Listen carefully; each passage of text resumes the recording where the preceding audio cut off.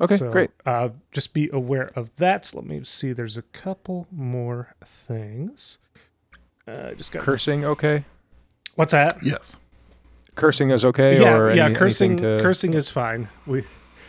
I don't predict it, but you never know. Yeah. It's sort of like a habit sometimes too. I might call you a potty mouth, but it's allowed. Okay, right on.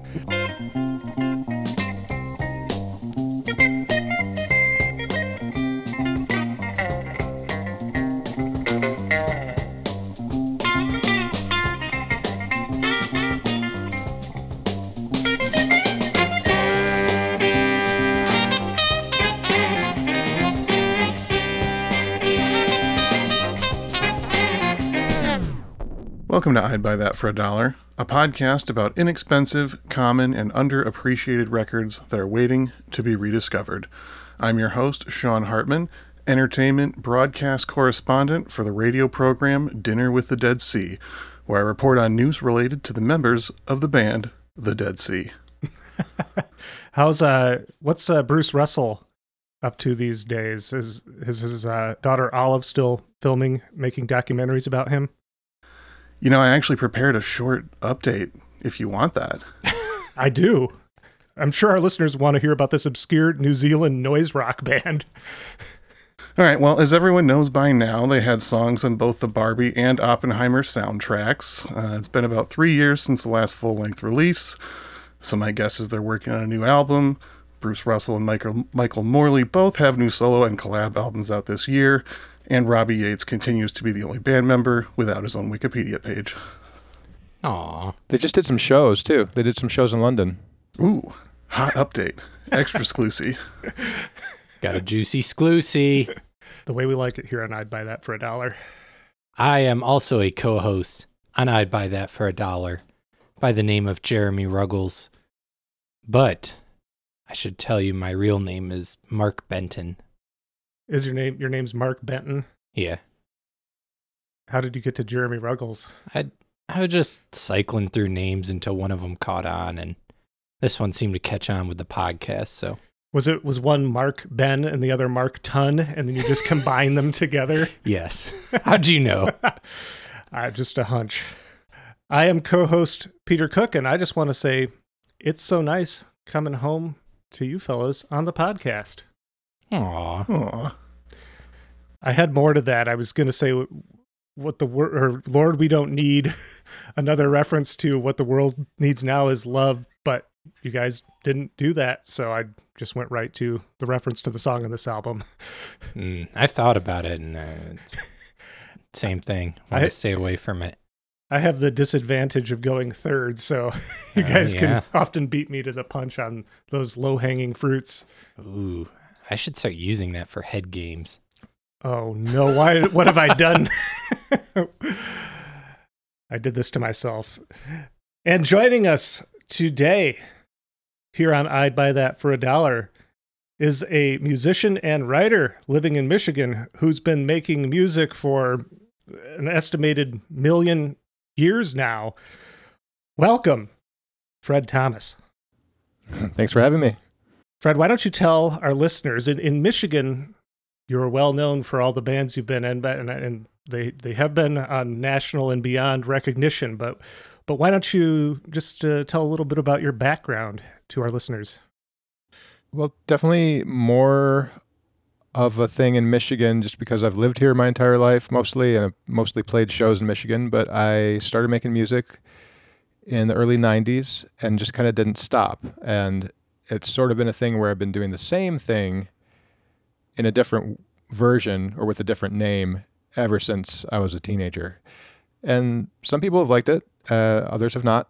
And here we are today talking about Jackie DeShannon because I can't stop making music. I write about music. I interviewed Michael Morley for my zine a couple of years ago, so it's really interesting that we start talking about, I'm not sure if it's a completely fictitious Dead Sea television crossover thing, but like I love the Dead Sea so much, but I also love Jackie DeShannon. I also love a bunch of different stuff, and I kind of can't contain my cross-pollinating care for all the different types of music that I like. So that's the kind of thing that we're going for on the show, For sure.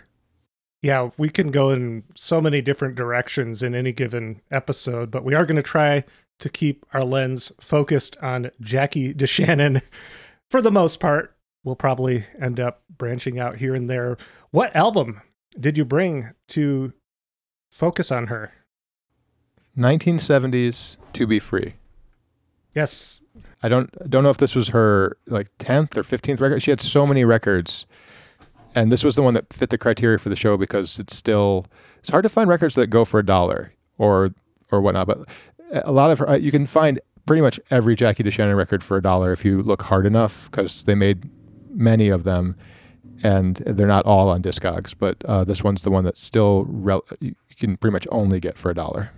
Yeah, and this one came hot on the heels of one of her big selling records, and we can get more into that as we go along. But how about we start with a song? Where did you want to start, Fred?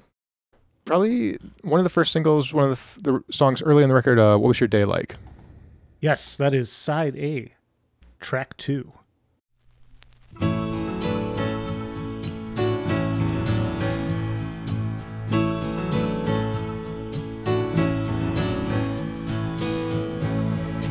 What was your day like?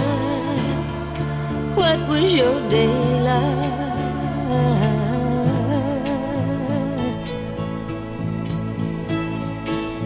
I woke up when the sunlight came into my room, the right kind of weather, just for us to take the afternoon and get lost together. Nothing better.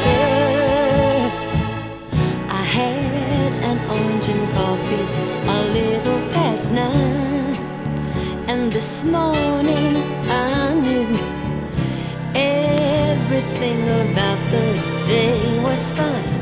I did just what I wanted to. How about you? What was your day like?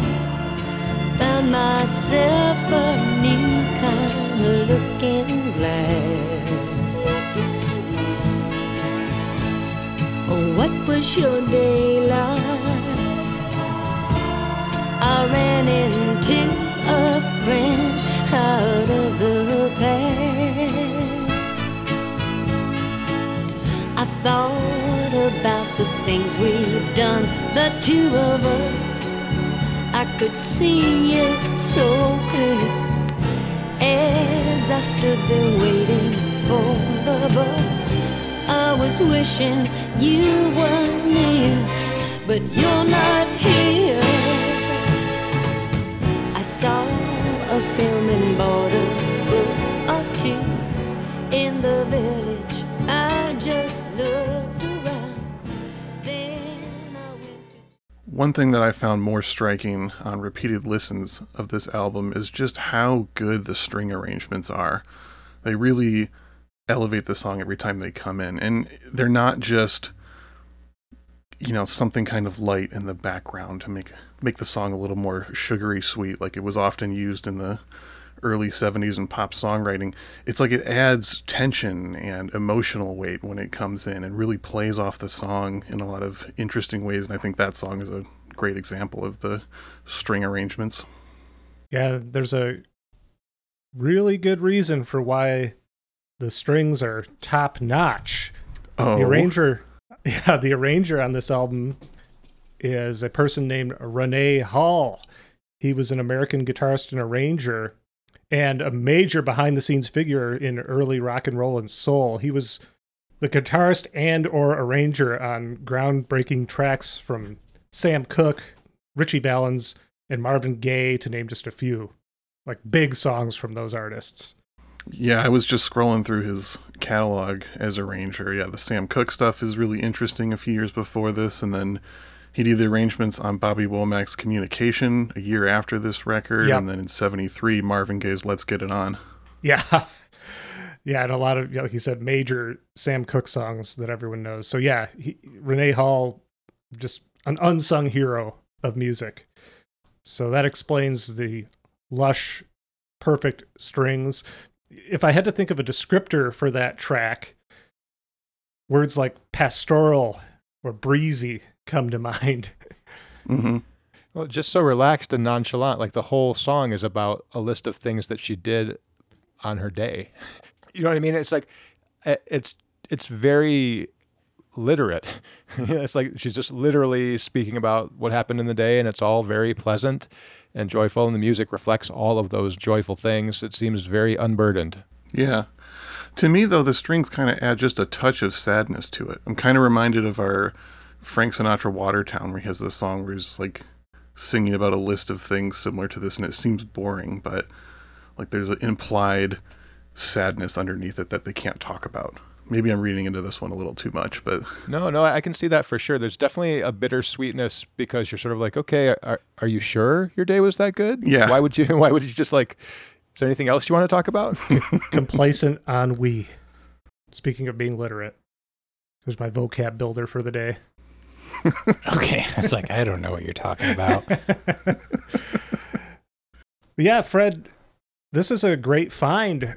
How did Jackie DeShannon come on your radar? I've known her since I was a teenager and got the Forrest Gump soundtrack, and What the World Needs Now is Love was on there, and really beyond that, knew little about her. Right. I missed that song consciously. I'm sure I heard it on the Forrest Gump soundtrack and in every Kmart I was ever in for most of my childhood. But when I really consciously found out about Jackie DeShannon, she had a song called Every Time That You Walk in the Room, early single of hers, I think maybe like 1963 or 1964. And it's led by this like just ripping 12-string guitar lead. My music in the early 2000s was very much informed by 60s pop, like the Beach Boys and the Byrds. So I was trying to find more and more obscure stuff, like girl group sounds. I had a band called Saturday Looks Good to Me, and our earliest stuff was just kind of a direct ripoff of Motown and the Beach Boys and early Rolling Stones. But I was looking for more stuff like early Jackie DeShannon records were to me. And when I heard her singing voice was really kind of like, it struck me immediately because I was like, oh, who is this? Like there's really like the bittersweetness that you talk about, that sort of like hidden melancholy, even in her love songs, even in the songs that seemed to be on their surface very happy. That was what I was going for. I loved that shit. I wanted to embody that. So when I heard her song, Every Time You Walk in the Room, I was like, okay, who is this? And I found out she had just dozens of records, had written lots of songs for a lot of people, had a really pretty rich history in the music industry since she was a child. And I don't know if there's any records by her that I don't like, but this one is definitely a strong one. Yeah, and this one seems to be a bit critically overlooked from just poking around online. And it did follow up her very majorly successful album, Put a Little Love in Your Heart, that had that song, that title track on it, which is her biggest hit. Even though What the World Needs Now is Love, which is actually a Burt Bacharach, Hal David song, but that's Jackie DeShannon's signature song. But Put a Little Love in Your Heart is actually her biggest hit, and it's one that she penned herself. Yeah, and I think that record came out the same year as To Be Free, and she had 2 or 3 records in 1969 and a couple records in 1971. So she might have just been overdoing it a little bit. Saturating the market. Sure. Yeah, they were cranking them out, but it seems that a lot of attention to detail was still put into them, like they don't feel tossed off.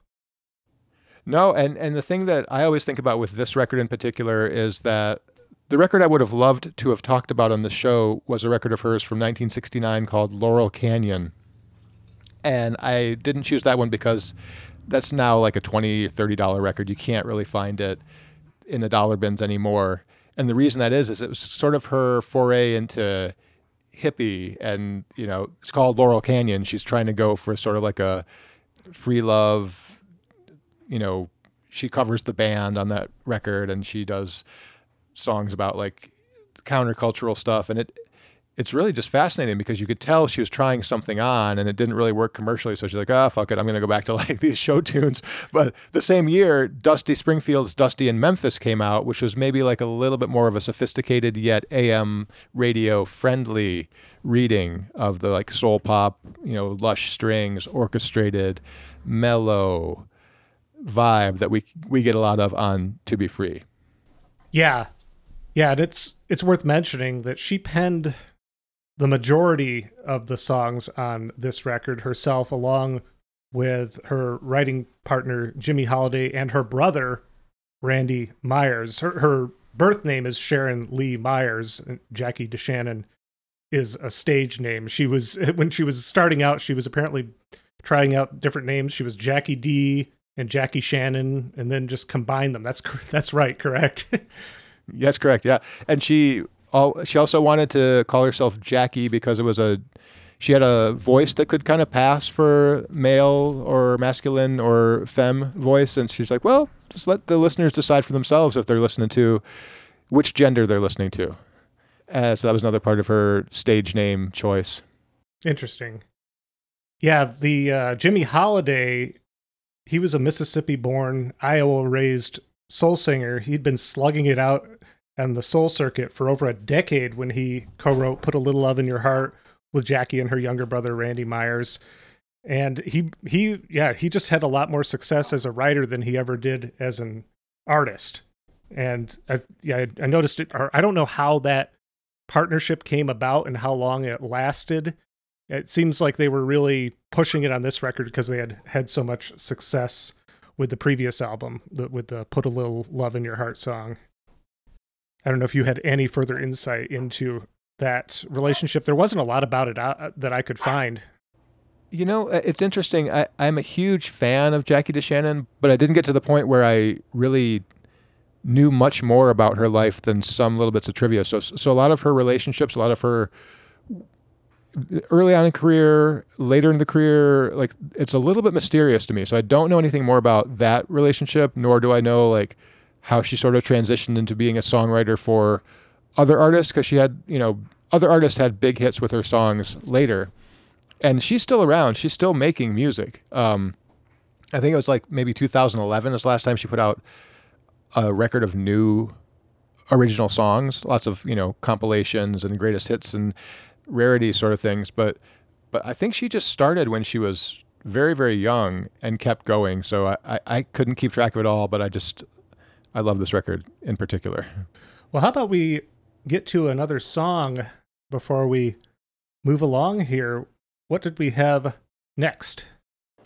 Next is It's So Nice. All right, so It's So Nice, side B, track 1.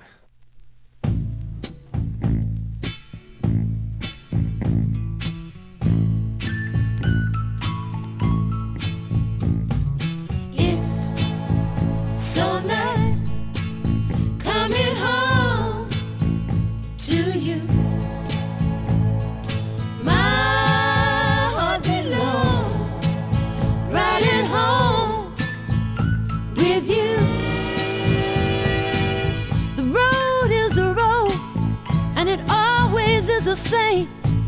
It goes on and never seems to change. Life on the road is the people we meet, and each one is like a different street.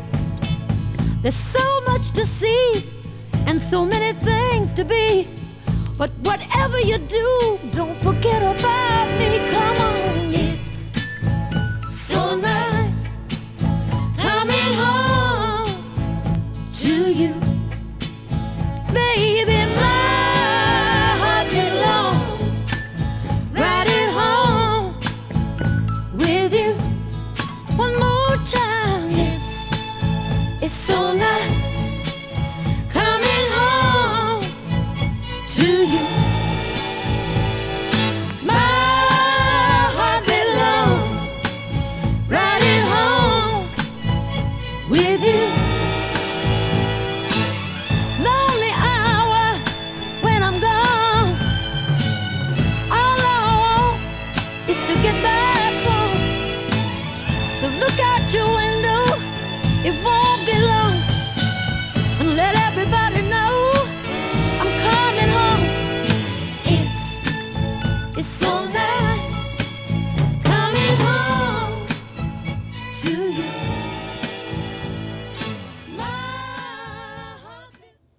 Okay, It's So Nice. It was kind of nice, actually. It was going with the same sort of pleasant vibe that some of the other songs on this record have, but more of like a soul thing, at least in the groove. And that kind of like, I don't know if it was an organ or a guitar. It's one of those things that I love so much about 60s pop is where there's a melody introduced and you're like, not exactly sure what the instrument is that's playing it. That sort of twinkly, carefree sound that started the song out.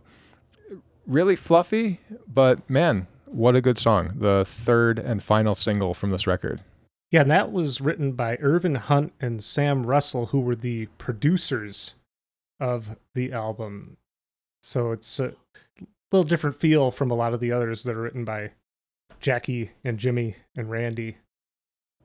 And possibly the type of thing, if the producers wrote it, they're like, okay, we need 3 more songs. Here's the single. We need something that's going to capitalize on whatever trend is happening in March of 1970 or whenever the record came out. So I could see something like that going down in the studio as well. Oh, for sure.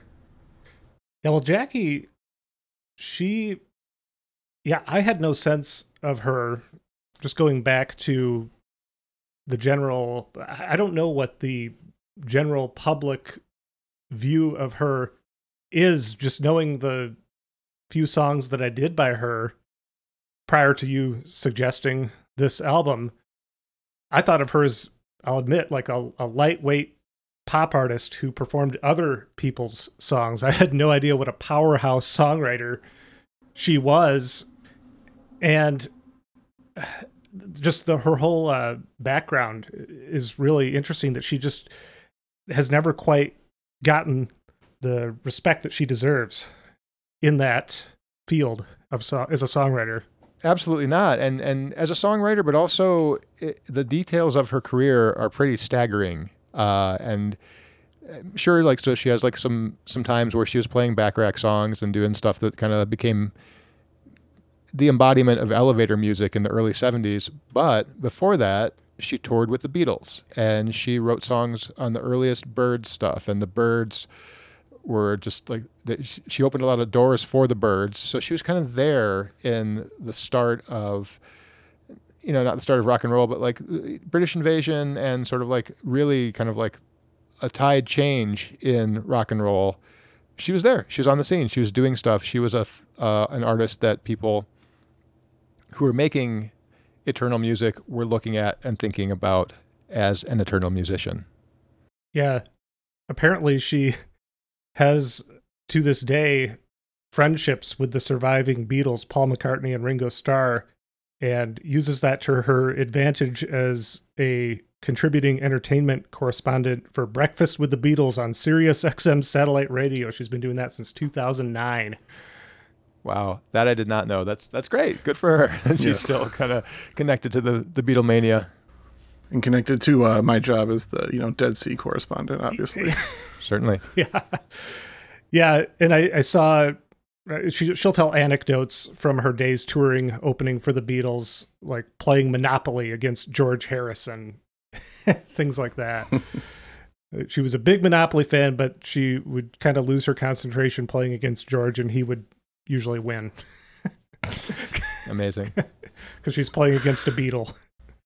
That's just the kind of deep dive research that I needed in this episode. That's what we're here for. I got to say, though, so I love this album, and Jackie DeShannon was, for the most part, off my radar in a similar fashion to what we've mentioned so far.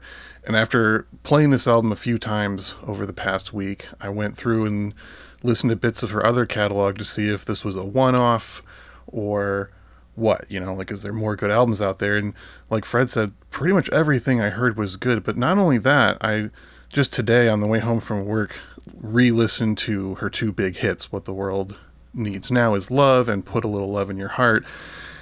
And I always had the impression that those are just, the height of early 70s cheesy saccharine songs like we talked about. But listening to them with fresh ears, and especially after loving this record, those songs are not that like cheesy, watered down crap that I had in my head and that everybody thinks of them as.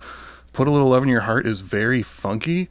It's an excellent groove to it and interesting arrangements. What the World Needs Now, she has kind of an interesting edge to the way that she sings it, and the context of like her catalog and everything, it makes so much more sense. And those songs are like more interesting to me now after listening through this. That's incredible. I love that. I feel, yeah, I feel like it's really easy to write stuff off that you've heard a lot and just not even listen to it, not even actually like actively hear it, because we don't have the capacity to take everything in that's thrown at us.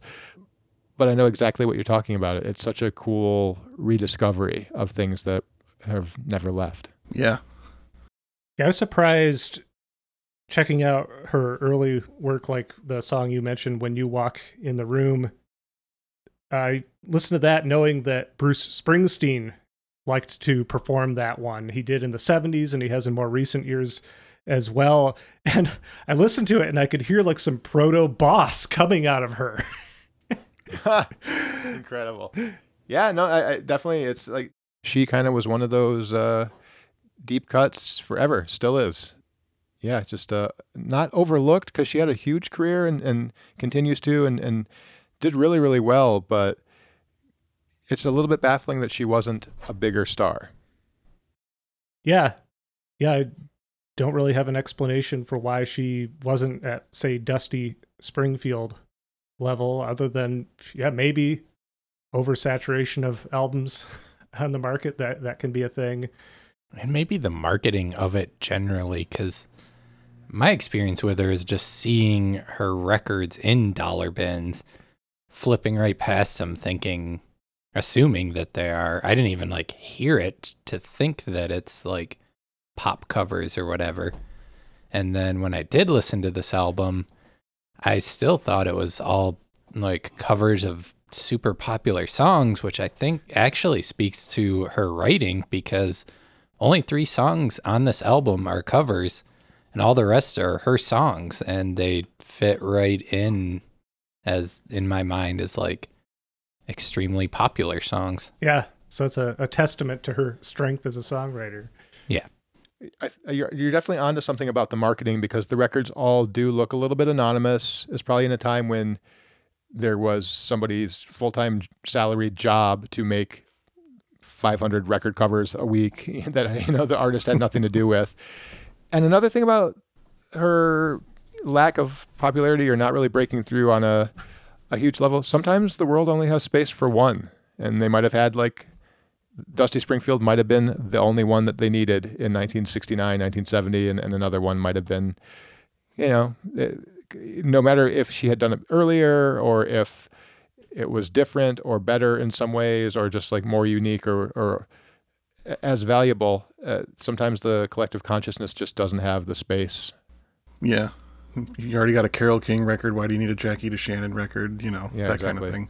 Also, this album cover, I do like it, but you could replace the title and artist on it, and it could just be like a Reader's Digest Mellow Moods comp. Like, it's the most generic looking thing. Yeah, she's absolutely standing in the grassy hills holding flowers on the front, and then she's got that same bouquet laying in the grass on the back. Yeah. But we can move right along into the next selection, which is perhaps my favorite song. It's up there. Mediterranean Sky. It's a good one. And it's another one written by that songwriting team of Jackie DeShannon, Jimmy Holiday, and her brother, Randy Myers. So we'll go ahead, give that one a listen. We're talking Side A, track 5.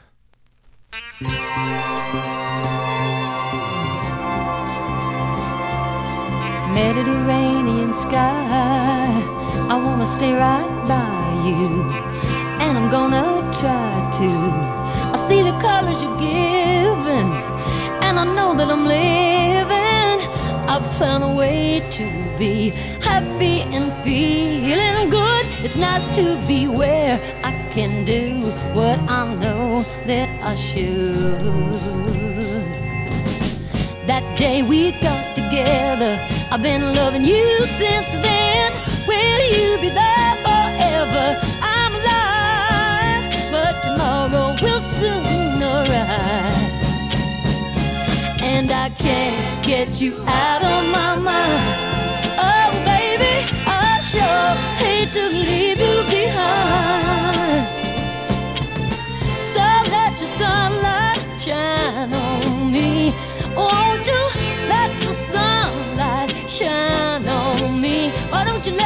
shine on me. Oh, don't you let it shine on me. Let it shine, let it shine, let it shine on me. Mediterranean sky, what is it you do?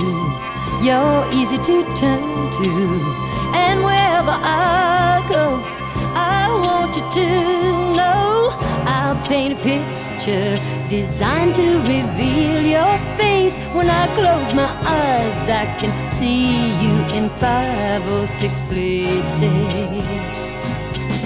But while I'm here with you, there's a feeling so much better. Something's coming through. I'm alive, but tomorrow. Yeah, that one hits. It's just such a big, full wall of sound. Love that one. And it's easy to continue the soul comparisons. It's got the funky drums. It's got the nice soul horn arrangements on there. But the thing I kept thinking about with this album is there's a lot of tracks, that one included, that are really just a steel guitar away from being a country song. Oh, yeah. I really wonder if she had much crossover with country fans at this point, because it kind of seems obvious. I mean, she could have been out there with, like, Dolly Parton, Loretta Lynn. Like, it would have fit right in. Do you know where she's originally from? Kentucky. Oh, it all comes together now. I think that's just ingrained in her. She can't get away from it.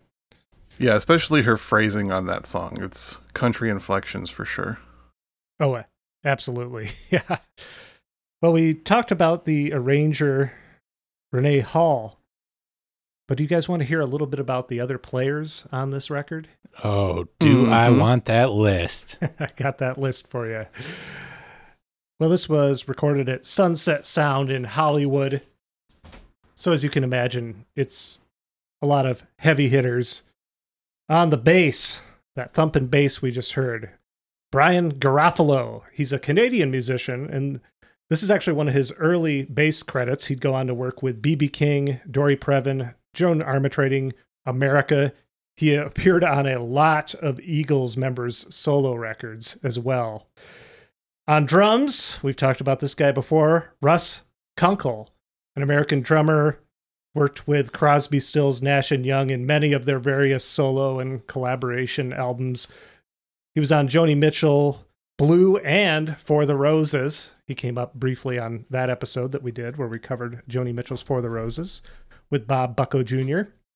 He's on a ton of Jackson Browne, James Taylor, Linda Ronstadt, and Carly Simon albums. Warren Zevon, another one of those players where the list just goes on and on. Have a few guitarists on here. Actually, Jackie DeShannon is one of them, but we also have Danny Korchmar, who also worked with a lot of the people we just mentioned, but more importantly, wrote the music for Cheech and Chong's film Up in Smoke, and had a cameo in This Is Spinal Tap as Ronnie Pudding, the Spinal Tap bass player in their early years in the Gimme Some Money song that you see them doing in there. Also on guitar, Dick Rosmini, best known for his role in the American folk revival act of the 1960s. And at one time, he was considered the best 12-string guitar player in the world.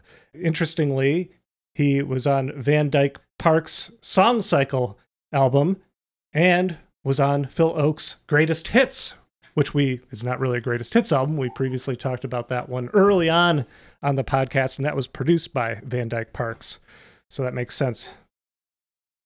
One more guitarist, Mike Deasy, rock and jazz guitarist, member of the Wrecking Crew. No surprise there. So he was on Pet Sounds, a lot of film soundtracks like The Graduate, Dirty Harry, and Bullet. In 1969, he was invited by Byrds producer Terry Melcher to work with newly discovered singer-songwriter Charles Manson.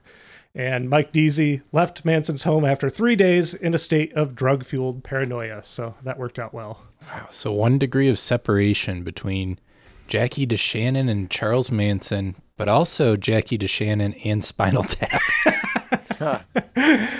Yeah, I think we've done our work here. Yeah. Wow. One more I'll mention. Well, actually, one more player. I'll mention some backing vocalists. On saxophone, Jerry Jumonville. He worked with Rod Stewart, the Doobie Brothers, Ray Charles, and James Brown. And on Backing vocals, we have Clyde King and Vanetta Fields. Interestingly, they usually appear with Shirley Matthews. Shirley is not present on this record, and said it's actually Jackie DeShannon's would be her future husband, Randy Edelman. She would marry him in 1976. He's also on backing vocals on this record. But Clyde King and Vanetta Fields, along with Shirley Matthews, they worked with all kinds of big names like the Rolling Stones, B.B. King, Bob Dylan, Linda Ronstadt, Joe Cocker, and Steely Dan, to name just a few. They've been on records that we've talked about before. So those are some of the players making this sound big and huge. Yeah, it clearly has that sort of, I don't want to call it a Hollywood sound, but Wrecking Crew people are on there, and it sounds like it was made quickly in a studio with pop radio in mind, for sure. Yeah, and in watching interviews with Jackie, I didn't get the sense that she ever really got into producing artists, but she's really into the production process. She really enjoys that part of the craft. And I think I could see that an alternate universe where she went more in that direction potentially. Even she has the songwriting chops. Oh So yeah, I'm for kind sure. of surprised that didn't ever happen. That she maybe started overseeing others' work, at least not from what I could tell. Well, another peer of hers was Evie Sands, who was sort of not exactly the same trajectory, but had a couple hits here and there, was in the game for a really, really long time, made records into the 80s, start of the 90s, is still doing it. She went in more of a production way, but like they're really pretty like birds of a feather in a way. Kind of obscure. Evie Sands records, can't find them for $1 anymore, but you could not too long ago. And yeah, just like sort of underappreciated, not quite overlooked, but that more of the production side of things, where in the 80s she was like, well, I'm not making any money trying to be a pop singer. I'll just try to hone my production. And she's still an amazing producer, amazing guitar player. Yeah, it's endless. Yeah, and that's the 80s seems to be when Jackie's career as a popular musician really, it seems to decline, or she just seems to stop really working regularly at that point. So yeah, it's kind of a wonder. It's partially she did get married to Randy Edelman in 1976, and their son was born in 1978. So very likely she was Raising a kid. Yep, raising a kid at that point. So, And she'd already put out enough albums for the next 3 decades. very true, very true. The main song that she had a hit as a songwriter with was Betty Davis Eyes, that Kim Carnes recorded. But Jackie DeShannon wrote that song, and it was on one of her records, I think in the late 70s, maybe the early 80s. But I think there are others that other artists had minor hits with, but that was definitely a big one where it's like, oh, wow, there's probably some royalties that are going to keep that kid in diapers for a little while. Yeah, just a short list of artists who have recorded Jackie DeShannon songs includes, we mentioned Bruce Springsteen, Ella Fitzgerald, the Isley Brothers, Jim Croce, Steppenwolf, the Righteous Brothers, Mahalia Jackson, Cher, the Carpenters, and Rita Coolidge. There you go. Just a few. Yeah. Sean, do you Yeah. happen to have another list for us? I sure do. The first one is going to come as no surprise. We've mentioned this artist several times on the episode, and I've recommended it before, but Dusty Springfield's A Brand New Me from 1970. The one that gets overshadowed by Dusty in Memphis, but is still an excellent record, and one that we will certainly talk about at length at some point. Yeah, you introduced me to that one. It's a great one. It really is. Next up is a record we have talked about that is definitely coming from a different angle and has some influences that are not present here, but it's a band branching into the kind of more US and Laurel Canyon sound. Sergio Mendes and Brazil 66, Stillness, also from 1970, which is partly why I picked it. And the last selection, Melanie, Candles in the Rain from 1970.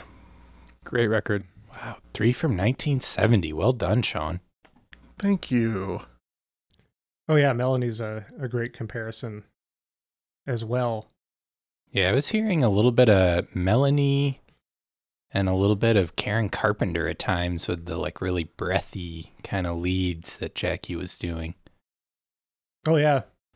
I could see that. I know Karen Carpenter was said to have about the quietest singing voice in history. Like, without a microphone, it was very quiet when she sang. Do you know what record the Carpenters put out in 1970? Close to You? Yes. Yeah, previously talked about on I'd Buy That for $1. Great record. Very cool, Sean. Thank you so much for giving our listeners some other things to keep an eye out for in the bins.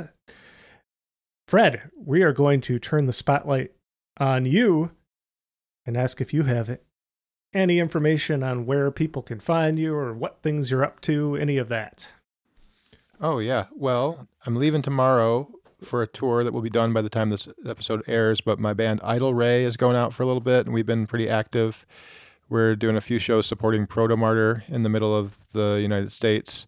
Oh, very cool. And then, yeah, great band, great Michigan band, and old friends, and always been really, really supportive of me and my projects. I think this will be the 6th tour I'm doing in some iteration with Proto Martyr. So your band is Idle Ray? Idle Ray is the band I'm working on right now, yeah. And we're doing some more stuff in the fall and playing around in Michigan and going out to the East Coast in October on our first kind of bigger, East Coast venture. Playing drums for a band called Tyvek right now, and this is beautiful news for me. We got asked today if we would play at a festival in Hamtramck, the Labor Day Music Festival, right before the Dead Milkmen playing their first show in the Detroit area in over 30 years. Oh, Philadelphia's own. Yeah. Oh my goodness. Zipperhead. And one of the Detroit Tigers was a giant Dead Milkmen fan. I can't remember. That's amazing. Yeah. That's really weird, but that's really cool. That's awesome. Tyvek, Wayne County Roads is an all-time Michigan classic. Oh, yeah. I feel like I've been playing drums in Tyvek for a while, and I record Tyvek records going back for the last decade. And I've been friends with Kevin for 20 some years, but it's interesting because I still don't feel like I'm in the band. I feel like I'm still a fan of the band, and I get to participate in the band in the way that everyone else who likes it, even though I'm creating some of the music. It's a really weird band, but it's like, oh, I just appreciate this music so much that I kind of forget that I'm part of it. Do you know what I mean? It's cool. Yeah, that's a unique but not unheard of experience. The people that join on to projects that they already admired. It's great that you can continue to be a fan while playing in the band. I'm sure it's not identical to whoever's in the Four Tops these days feels, but maybe something along those lines. Well, very cool. Yeah, thank you for taking a little bit of time out of your very busy schedule to bring Jackie DeShannon onto our radar and our listeners as well. We'll kind of wrap up here. I did feel it was worth mentioning that while she is underappreciated and deserves a lot more recognition, she did, in 2010, she was inducted into the Songwriters Hall of Fame. So she has gotten some recognition for her skills as a songwriter. But as far as I can tell, there are some instances of her, like there was the show American Dreams, and Liz Phair played her on that show apparently in the mid 2000s, but I don't think she's ever gotten like a I don't know of any good documentary on her or biopic. Yeah, I don't think, no, I certainly don't think we're at that level with Jackie DeShannon where there's a biopic, but a documentary, it seems like, there's documentaries on so many that it can't be too far from happening. Yeah, so someone's due to pick up that torch and carry on or bring Jackie DeShannon to wider fame. We've just kind of planted the seeds out there a little bit. We just started nudging that boulder, getting him moving. Exactly. And she is still with us, as we mentioned. She will be turning 82 on August 21st, coming up not too long after this airs. So she may still have some more music for us yet. Yeah, we can only hope. But for now, we have plenty of records of hers that you, as you said, some of them, like this one, very cheap. Others, not so much anymore. But I bet you a lot of them are still undervalued. And you go into the right store and look through her section, you might get lucky. Oh yeah, they're out there. Well, I think that we can get out of here. Fred, it sounds like you wanted to do the Leonard Cohen cover to exit today. Yeah, that's the last one. That's the last song.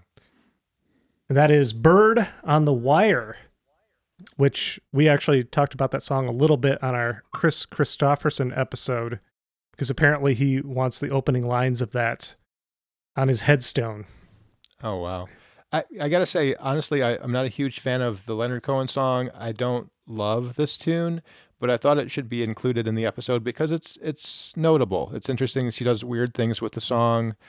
It's a weird closer for the album. It's just another curio about this record that's so good. Even if it's not my favorite track on the record, I'm glad she included it, and I thought we should include it today. And also the inspiration for the title of the album, so makes sense. Oh, yeah. To Be Free. There it is. And with that, I think we can wrap up this episode of I'd Buy That for $1. Thank you so much for listening. Of course, you can always check out the Patreon over at patreon.com/I'd Buy That podcast. Lots of bonus content there.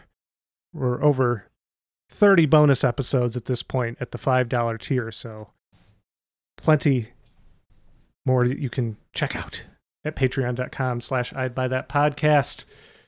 With that, we're going to sign off. This is co-host Peter Cook. This has been I'd Buy That for $1. This is co-host. I already forgot my fake name, my original fake name. Was it Marty Benton? Yeah, Mark Benton. Mark Benton. This is Mark Benton. Very good, Jeremy. Oops. And I'm your co-host, Sean Hartman. And I'm Fred Thomas. Thanks for having me on. Thanks for coming on, Fred. Like a bird on the wire, like a drum in a midnight choir, I have tried in my way to be free,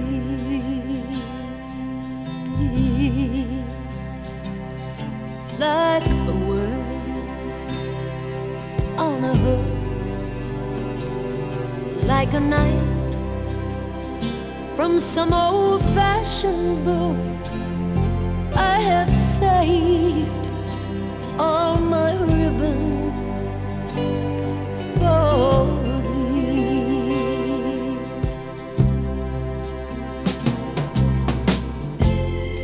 If I have been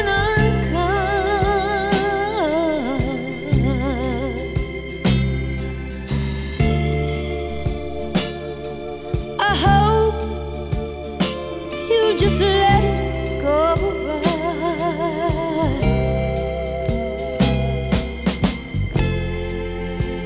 If I have been untrue,